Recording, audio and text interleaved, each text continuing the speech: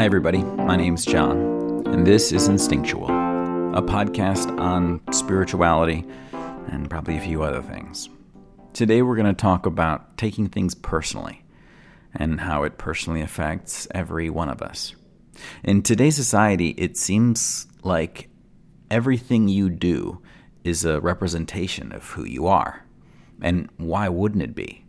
Except this quickly seems to become a prison more than a paradise, because you're constantly on the hook, constantly responsible, constantly being judged. There's no freedom, no room to breathe. Predominantly because even if you do it all right, one, who is there to recognize that? And two, can anyone actually do it all right? We know that whether you're making money and super famous on the cover of magazines and books, chances are you're not happy. And we also know that if you're on the other end of the spectrum, you're starving, stressed about bills, maybe not even able to feed you or your family. So if nobody's winning, what are we all missing? The answer is that we're all perfect. The answer is that you're not the sum of your actions or your words. You're actually free from both of those things. Think about how ridiculous it is, the idea that we define a person solely on what they say or what they do, especially when you consider how much a person will evolve over the course of their lifetime. And yes, as you get older, the dye or the clay starts to, it's been cast, it starts to solidify. So at a certain point, changes may be coming less. At the same time, though, when you get older, and in this day and age, you're getting hit with mind-altering circumstances. Things like health problems, cancer, loss on the scale of losing friends or loved ones. That will change you too. So I guess what I'm saying is, don't take it personally, whatever it is. For me, it's rejection. I put myself out there in two ways, or at least these are the two most noticeable ways to me. The first is romantically. I date a lot, and I get rejected a fair amount.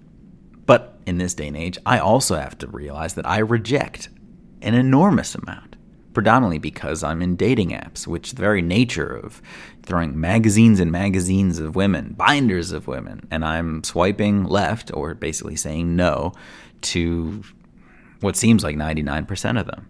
Not because they're ugly or unattractive or seemingly unintelligent or any of these negative things that would come to mind to most people on why I'm saying no, but simply because it doesn't feel right.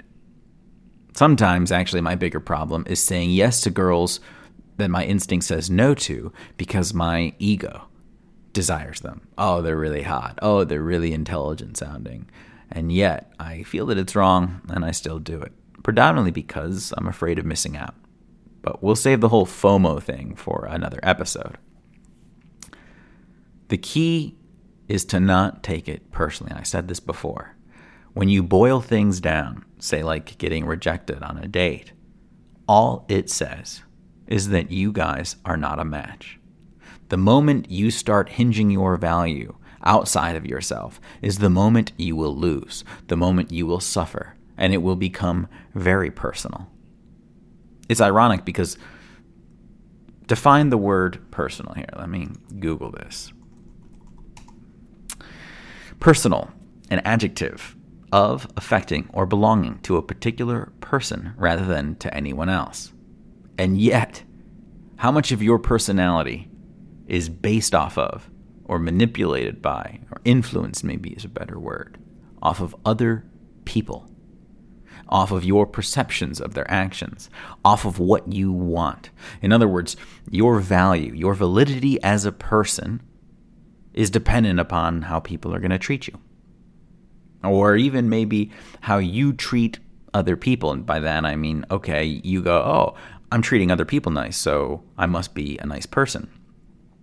But what about that little voice inside your head that says, hey, don't treat people nice. Don't treat people nice.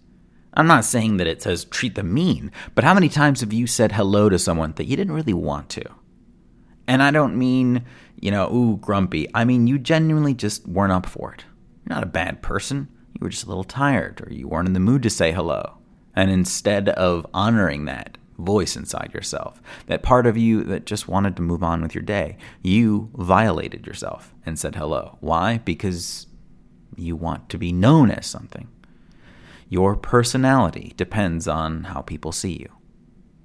And yet, as I just said a second ago with the definition of the word personal, of affecting or belonging to a particular person rather than to anyone else, your personality needs to belong, affect, and be of yourself, no one else's. I mean to say live on an island. It's natural that as you see things, you'll go, I like that. I want to make that a part of me. But you're going to say, I like that. I want to make that a part of me, rather than going, I like that. I'm going to imitate that, and then I'm going to wait to see if people acknowledge that I'm doing it properly. One thing I didn't mention at the start of this podcast, radio show, whatever it is, or turns out to be, is I want you to take whatever you hear from it and that you like, and leave everything else that you don't. Treat it like a buffet. I want you to appreciate that maybe you'll hear things that you really like, and you might hear some things that you really don't. And it doesn't make the stuff that you like any less valuable because some of that stuff comes with things that you don't like. If you look at heroes in history, Gandhi, Nelson Mandela, Martin Luther King Jr., all of them incredibly respected, and yet my generation, the millennials, and probably, you know what, forget that, just people sometimes want to look at things that these great people did and say, hey, some of them were adulterers, some of them were rude or mean, as if it cancels out everything else they did. Your actions do not necessarily define you. They just show me what you're doing in that moment. Part of the reason why we want to define people by their actions or their words and get a consistent message or a label is because it makes things easier to control. Think about how small you are. Now, I said small. I didn't say insignificant, but I will say small. In the scope of your town maybe, or your city. I live in Chicago. I am one of a million, well, a little over a million people here. Then we expand to the United States, one of, I think, 300 million.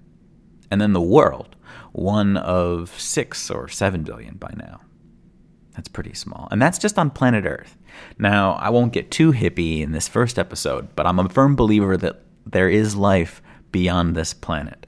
The galaxy is just too big, and to quote the Jodie Foster film Contact, does seem like an awful lot of wasted space if there wasn't anything else out there. That's not a direct quote.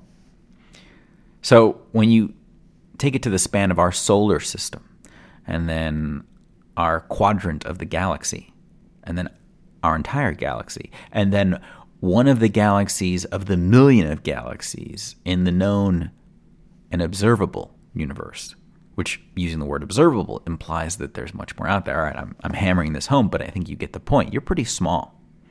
And on some level, I think people realize that. And so it's like, wow, what am I going to do? I need to control things. The easiest way that we've been taught to control is to, with the mind, understand and grasp, label. In some way, we do this to make it instinct, and yet it never truly does become instinct because our mind always kicks in versus true instinct, or if you want to call it the Force, if you're a Star Wars fan.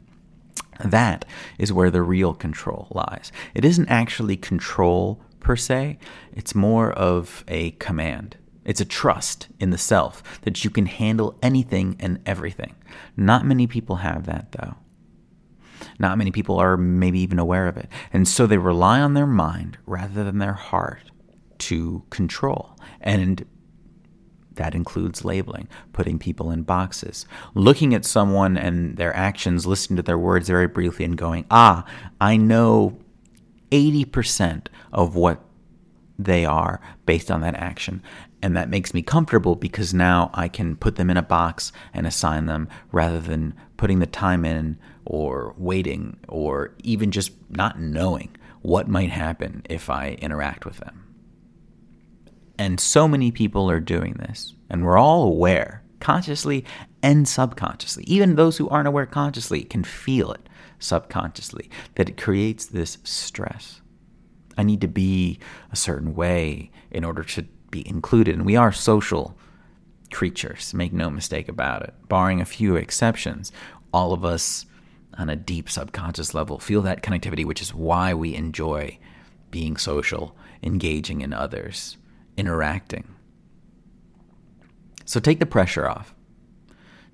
Take a breath, exhale, respect that whoever you are, whatever you do, you are you doing that in that moment.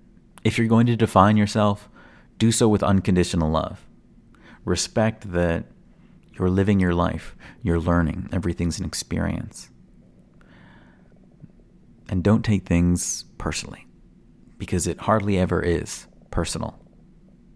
If somebody sees something in you that really disturbs them, actually, let's nix that. If you see something in someone else that disturbs you, you have a strong emotional reaction, chances are it's a projection. It's something that you don't like within yourself that you're seeing in this person.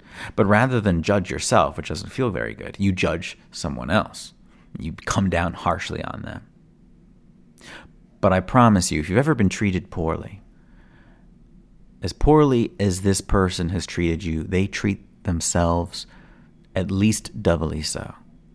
Because at the end of the day, they go to sleep with themselves just like we all do. Even if you're sleeping next to a loved one, sharing a bed with a friend, when you close your eyes and drift off to sleep, it's just you.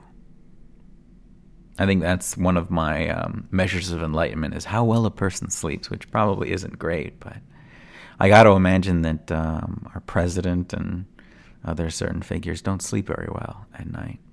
It's hard to get rest when you aren't at peace. Anyway, I try to keep these things short, so that'll be it for today. I hope you enjoyed this. Feel free to stay tuned for the next episode. At one point, I want to open up an email and start questions, but this is very loose, and I'm going to learn as I go along. I'm going to try and keep the editing to a minimum and keep it very organic. So thanks so much for tuning in. We'll see you next time, and remember that you are unconditionally loved. So unconditionally love yourself.